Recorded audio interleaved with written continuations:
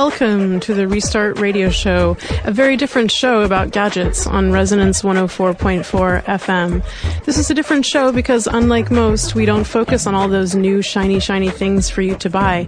Instead, we focus on the value in the stuff we already have. The Restart Project aims for a shift of behavior towards a more sustainable and happier relationship with electronics. Our monthly community electronics repair events here in London that we call Restart Parties are just the beginning. My name is Jenna Gunter. I'm one of the co-founders of the Restart Project, and today I'm joined by Dave Lukes, one of our ninja repairers and volunteers. Hi. And today we're going to talk a little bit about the online repair ecosystem, maybe as we'd like to call it. And, well, I guess back in the day, there were plenty of good books. There were books you had on your shelf. There were schematics. There were printed things. And they were great resources. But the Internet has, well, since the beginning, been a gold mine for information on repair, hasn't it, Dave? Oh, yeah, very much so. Even in the early days, you could get information on techniques. I think it took a long while for the explosion in, blow-by-blow detailed videos of teardowns and all that great stuff that iFixit does and so on. But even in the early days, if you wanted to know how to solder something, there were... I don't know about videos, that took a while, but certainly there were step-by-step instructions on all sorts of techniques. And also some people just transcribed stuff they already had. Yeah. Directly on, onto the network. You said you got a lot of DIY information early on the internet in the early days of the internet. Good Lord, yeah. Yeah, there's amazing DIY forums with people discussing techniques. I'm building an extension. How do I do this and so on? And that kind of thing down to the micro level, including wiring, fixing. And also, I think what I would emphasize is it's not all about the detail. It's about the techniques. It's about how-tos and encouraging people to actually do this stuff. So if you like the structure of how you repair something, how do you find a fault and so on. Yeah. And at our events, at our restart parties, we, people at venues ask us, what do we need to provide for a restart party? And often we just say, well, outlets for electricity, tables, and we need to get on the internet. That is one of our main requirements. Can you explain why, Dave? Your favorite search engine, mentioning no names, is an amazingly useful tool. If you just type in a random set of keywords related to your problem, broken toaster, model name, something like that, or brand name, it's amazing how much stuff you can get out. And after a while, you can become a bit of a search ninja, and you can work out exactly the kind of queries that will get you exactly what you want. Not just in terms of that model, but then, of course, in terms of being able to read part numbers on things inside that toaster or whatever it is and say, oh, well, the controller chip is this kind of thing. Maybe I can buy a spare one of those from our favorite online auction site, for instance. Yeah, and I guess when confronted with a new and unexpected gadget or an unexpected problem, it is amazing how many people have probably had that problem before us. How many people are there on Earth today? Yeah, a couple billion. Yeah, exactly. Yeah. There are no new problems, let's be honest, They're just restatements of old problems. And also, if it isn't exactly your problem, it'll be one damn like it. Yeah. One of the things, so obviously early on there was documentation with photos, we were saying diagrams, there were forums, and those are still really important to us today. So, and in fact, you mentioned iFixit. It's a company that sells parts, and they actually haven't done too much work on video. They're very old school. They like frame-by-frame images, close-ups of devices, and they show you step by step. There are other places where you can get information like that, where you can find schematics, really detailed diagrams of a circuit. But I would say video really is probably the greatest gold mine in terms of repair, information, insight, because when you're confronted with a new thing that you have to disassemble or you have to just figure out what your mystery problem is, video can be great for that. Oh, yeah, definitely. One thing I would say, though, to be devil's advocate here for a moment, step-by-step pictures are really cool when you're actually doing the job. Videos are great for understanding what you're going to do, but then it's really annoying having to pause the video continuously, undo a screw. Hang on, he's gone ahead of me. Quick, pause the video. Do the next screw. So that's actually one of the most frustrating things at a restart party is trying to, you've got a 20-minute video, and you've got to find the little parts on sometimes bad internet to try to find the little section that you're interested in, right? Oh, yeah. Yeah, But, that's, again, this is the joy of the internet. How many billion sites are there out there? iFixit is one of many. Yeah. And that has some great step-by-step diagrams. Then you've got some stuff we're going to show you later in the way of videos. Yeah. So I picked a couple of videos that I guess, in a sense, represent what we're talking about. We're going to start with a video of a very obscure toaster model that probably is only available in North America. It's a video that was filmed in 2010 on a mobile, pretty poor quality, and it represents the kind of the amateur edition, the video about your obscure device that the manufacturer basically made to end up in the tip, and your device that somebody else already had the same problem with, and how they went about troubleshooting it and fixing it. So I'm going to just start with this video here. This is my Hamilton Beach 4-slice toaster. It's got these little digital selections here in the front for how dark you want your toast. Goes all the way up to 9, and has a bagel button and a frozen button, or thaw or defrost, whatever. And then this is a clear, like push it down, that clear button lights up, and then if you push it, it ejects the toast. That's really the only way you could do it. Well, this side, when you go to push it down, it's not staying down. Okay, so that was the sound of a toaster not coming up or not staying down. So tell us about that video, Dave. Like, how many videos like this have you seen at a restart party with about any given broken piece of device? Literally, yeah. I'm not exaggerating, hundreds. You'd be surprised, 36,000 people have viewed this video about this obscure, crappy little toaster. So yeah, well, let's think, assuming that even if 90% of those views are just random people surfing the internet who happen to have a fetish about toasters, the other 10% is, well, how's my arithmetic, it's, there's still a few thousand people who've got some kind of benefit out of that. How many toasters is that off the e-waste mountain? Yeah, no, so that's, I guess when we think about what you can find on YouTube, we think about the long tail. It's all these various, it's the long tail of electronics and appliances, things that basically will get support nowhere else. That's your last stop. That's your last hope for that toaster, for sure. There's a lot else on the internet, though, that in terms of, so you were saying about techniques and skills, and so say that you get your first taste of repair through that toaster video. You get emboldened by that, and you think, oh, like maybe I can take apart my toaster, but then you feel like you need to actually learn some solid skills. We wanted to share a couple of videos that are kind of attempting to teach basic skills to people on the internet. So one is from our friends in East London, Technology Will Save Us, and they have a great page on how to solder. So kind of the basics of soldering, and this is one of the videos on that page.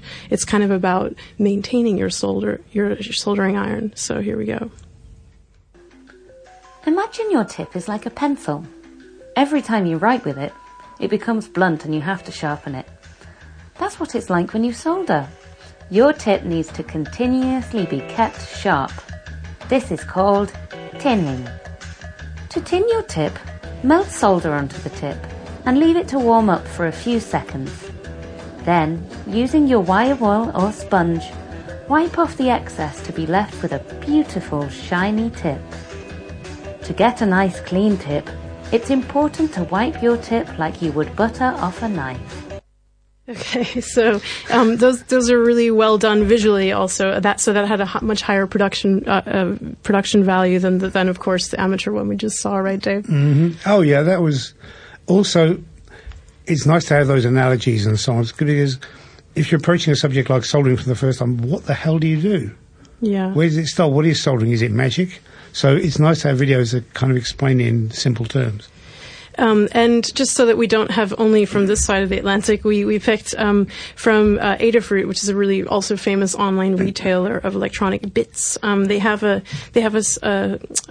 section of videos done by Colin, not by Lady Ada, but by Colin, who's a bit of a character, and he's here teaching desoldering. So this is what happens if you maybe need to get a component off of a board or you've done a poor job of soldering. So, and of course here we hear you get exposed to different accents and ways of talking about electronics. Because, of course, in North America, it's soldering, strangely. Do not know why. Here we go. Your go-to tool for desoldering is the solder pump, or solder sucker. Yes, that is its official name. And as the name implies, it uses a spring-loaded plunger to pull molten solder right off the board. To use it, first prime the pump by pressing the plunger, heat the solder by placing the tip against the corner of the joint. Once the joint liquefies, place the pump over the solder and release the plunger. Repeat the process until the component lead is free from the board. So again, that video has really higher production values, and you can also see the soldering joints being liquefied. They had a nice close-up there. And it just basically, for those who might not have someone around who does that, they right away they can see it, and it's kind of demystified for them. Another funny one we wanted to to share with you, Dave's already laughing, is this guy his channel is called Electro Boom, and he's a real eccentric. This definitely goes under do not try this at home. And he's don't try this anywhere. Yeah.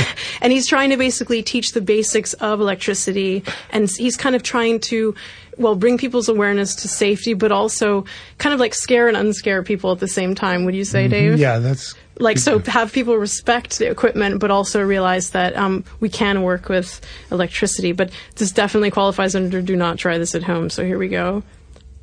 After all the videos I make, there are some people out there that just don't get it and say it's the current that kills, not the voltage. To prove it to you once and for all, I'll be using my power supply here connected to these wires. This power supply can generate 20 volts, 150...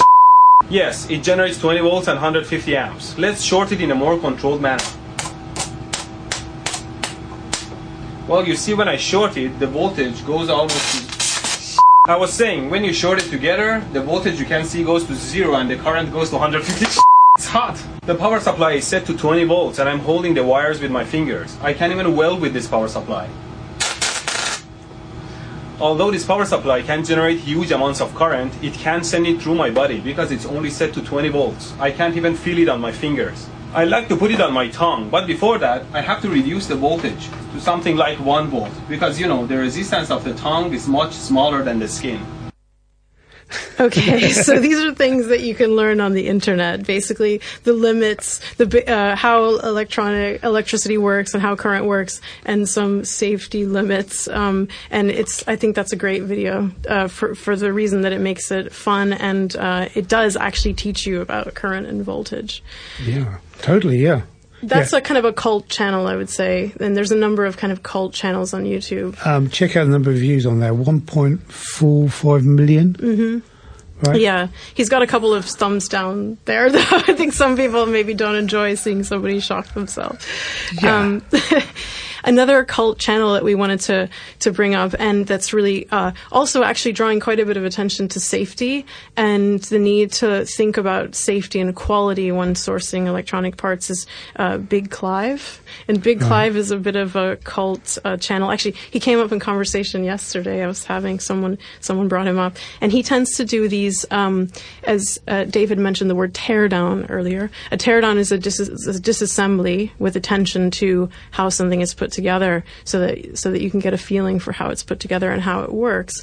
And Big Clive tends to draw schematics. So he disassembles something, but he actually he models the circuit on paper. And so it's a really great learning tool for those people who want to learn a little bit more about circuits. In this one, this video is called Fixing a Dead LED Lamp, in brackets, Interesting Failure. Start, it's got the 400 volt layer, then it would lamp, the one in my bathroom, start flickering on and off for a while. It would do it intermittently, then it would work for a while, and then it failed completely. And I left it for a while to see if it would explode, if it was one of the types with the under voltage rated capacitor, but it sadly didn't explode, so here it is. So let's see if we can fix it. For a start, it's got the 400 volt capacitor in it, which is why it didn't do anything nasty. Oh, let's try this out and see if it lights now. So let's get a socket. And this is where all my cables just instantly tangle up. That's a good start. Okay, so here's a socket. I shall plug it in. Is it going to light? No, it's not. And it's not responding to being pinged. Okay. So let's take a look now that I've fully charged that 400 volt capacitor up to the hilt. In fact, we'll just short that out right now with a screwdriver. That had discharged. Good. Right. Nothing really obvious. No obvious bad connections, although obviously I can't just, you know, it'd probably take a bit of metering, but there's nothing visible, like in the sense of a solder joint that's amiss. So let's pop this out completely. These just sort of jam in.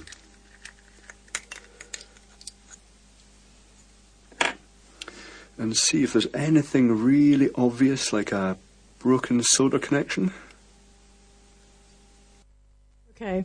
Yeah, so that video is really, really well, I mean, it's actually fairly basic in the way it's produced, but it's quite well done. So he's filming his hands from above as he takes apart an LED lamp, and he ends up kind of tinkering with it and fixing it in a really kind of interesting way. Mm-hmm. And I think that his videos are really interesting because they're basically, again, drawing our attention to like how we should be careful with some cheap stuff on the internet. Yeah, one thing to note, watch the video, please, because, excuse me, one of the things he does there very carefully is he discharges capacitors, because one of the famous things that has happened to several restarters who didn't understand how some cameras work is they have very high voltage to operate the flash. Yeah. So you take the battery out and naively you touch one of the components, you get a several hundred volt shock because it still stores charge inside one of the components. So even though you've taken off all the supply sources and everything else, occasionally electronics can bite. Okay, I feel like that's happened to them in their homes and not at our events, so never fear. Yeah. Yes, and that's actually in our safety guidelines is like battery-powered devices are generally great to go and have a go with. However, if you're dealing with a flash, that's the main one exception, a flash on a small digital camera. Okay, so those are some of the videos that kind of like help the maybe the amateur or the person who might want to get stuck in and start learning about circuits, start learning about electricity. But what's also been recently more amazing, so since the proliferation of just video on the internet, is the professional repair information. And we wanted to draw attention to a couple of really solid repair professionals who share information on the internet really generously and basically have transformed the ability of, I would say, talented amateurs to repair certain kinds of devices. Oh, yeah, definitely, yeah. So this guy is, this website is electronicsrepairfaq.com, and it's associated with a repairer called Justine Yong. He's a Malaysian repairer he's created this massive community of professional repairers online around the world. So he has repairers from South Africa, Sri Lanka, the UK sending in videos to him, and he ends up sharing them on his website. And it's quite amazing. You can buy his his books on PDF, and they have like a lot more detail, but the videos he shares are pretty amazing. So I'm just going to share one of the most recent one he just sent, which is about a massive Panasonic plasma screen. And it gives you some flavor. Basically, the viewer just sees the front of the TV and then the back that he's taken the back off. So you just see a massive back of a screen. Closer here, as you can see, the power indicator on this one is blinking 10 times, and it is blinking 10 times before I even press the power button. Just upon plugging the set in, I get this 10 blinks. So I want to talk about addressing this particular repair on this one. Also, this repair could address a 2-blink code after the power button is pressed. So we'll look at that as well. This particular model that I'm working on today does happen to be the THC50FD18. So I've got the back off of the set, and I'm going to plug it in. I want you to listen very closely here. I'm going to move the camera up a little bit closer to it here so you can get a little bit better sound. Particularly pay attention to the first 2 clicks and then very shortly after the 3rd click. So we get 3 quick clicks in succession, which means the 15 volts is not there. And so what I'm going to do is I'm going to cool the FET oscillator, FET driver that supplies the pulses to the 2 FET transistors, the FET transistors that run the transformer that produces the 15 volt standby. Okay, so the average person may be a bit lost here. Although the video that follows is actually quite straightforward. He shows how he goes straight to the component and fixes it. And so this is a good example of like potentially more expert repair information on the internet. But what I like about the professionals is that the methodical way, although they may not have the greatest production value, the methodical way that they describe and show how repair is done. You won't get that from the guy filming on his mobile. Well, also the other thing about it, if you watch that video, it describes exactly what model numbers it applies to, what other faults are similar to this one, and so on. So there's a level of elaboration there. And so that solves a lot of people's problems. It's not just that one particular model, that one particular problem. He's generalizing it out to a whole range of problems on all TVs with that kind of basic same set of electronics. Yeah, and you'll find in relation to screens especially there's a real like massive ecosystem of forums and places that people can get help, and it can go into a real level of detail. So people are, while these screens, some of them actually are quite high value, but even you'll find detail about older screens that don't have the same value. It's just that people, there's a real community of people sharing information. Another really interesting professional repairer we wanted to draw attention to on the internet is this firm called iPad Rehab, and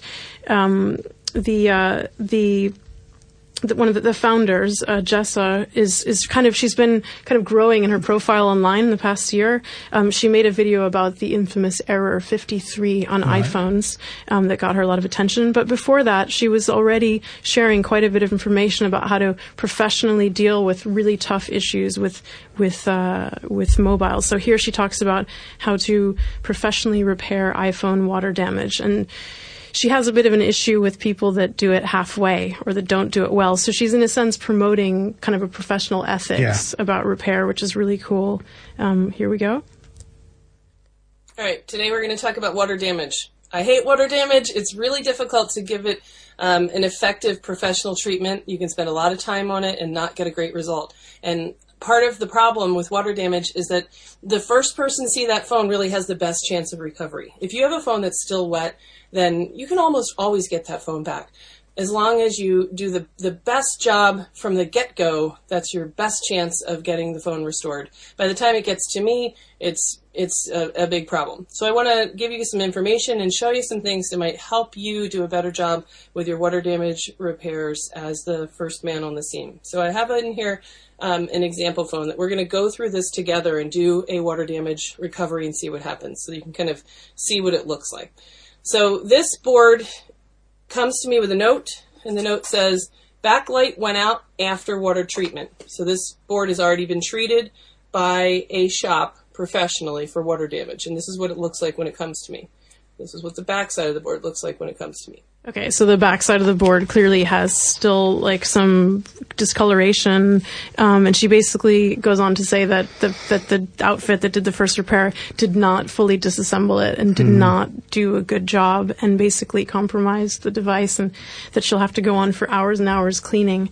And her videos are really cool because she often does them under a microscope, and when she works with a microscope and like really fine level of component level repair.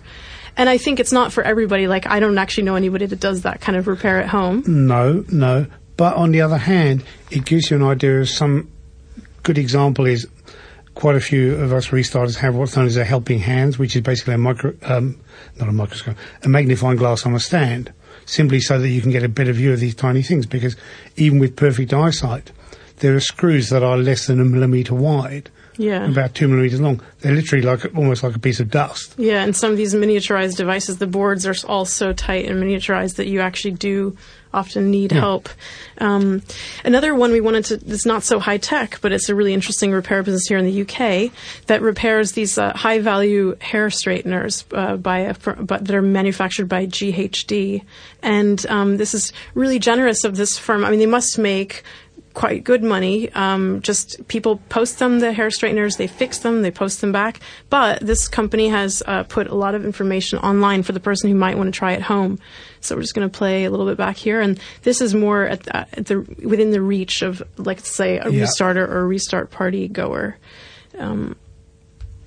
This video, brought to you by ghd-repair.co.uk, is going to show you how to replace the cable on a pair of Mark V GHD hair straighteners. So the first step is to make life easier for ourselves later. We want to mark this collar at the end so we know the correct orientation. So what I'm going to do is, using a permanent marker, I'm just going to put a little line on there in line with that crack in the plastic, and that'll help us later. The second step is to remove the hinge cap. So to do that, we get a flat-bladed screwdriver, and we insert the flat-bladed screwdriver between the hinge cap and the straighteners. The hinge cap will then just pop off. If you do that for both sides, as I've done earlier, to reveal the screws. Okay, so he basically just shows us how to get into a seemingly kind of impenetrable and difficult device, and kind of empowers someone to think about, okay, well, maybe I can do that myself. Lastly, we just wanted to share that there's repair information videos in almost every language you can imagine, and it's not just an English-only ecosystem. And I wanted to share this video from India where basically what we see is a hair iron spread out across a table, a very traditional, older-looking one. And here you go. Here's some information in Hindi about how to repair hair iron. किस प्रकार से जो आपके सामने automatic press दिखाई दे रहा है, इसमें अंदरूनी फॉल्ट क्या-क्या हो सकते हैं और उनको हम कैसे ठीक कर सकते हैं. आइए स्टार्ट करेंगे. सबसे पहले हम देखेंगे. So there you go. There's information to be had in almost any language to repair stuff. And in fact, some of the older, like, legacy equipment, it might actually be interesting to go and search for it in other countries, not the rich countries of Europe and North America. Well, we've been discussing the repair ecosystem online. I would say we haven't even scratched the surface. Would you, Dave? Oh, no. One little thing that occurred to me while we're thinking about foreign language videos, YouTube automatically subtitles some videos now. So even if it is in a foreign language, it's worth checking. You may get subtitles. That's a good point. And we know that, like, we've gotten a lot of good stuff from Russian hackers and hackers around the world, so who work in different languages. So, I think there's only more that we can do with online repair information. One of the things we focus on our wiki, and you can find on our wiki, the restartproject.org/wiki, is kind of a meta-level information. So not based on a particular make or model, but helping people learn how they might go about repairing different kinds of devices. You've been listening to Restart Radio, and you can find out more about the Restart Project and our community repair events at therestartproject.org. And we're here every Tuesday at 1:30 p.m. Until next week.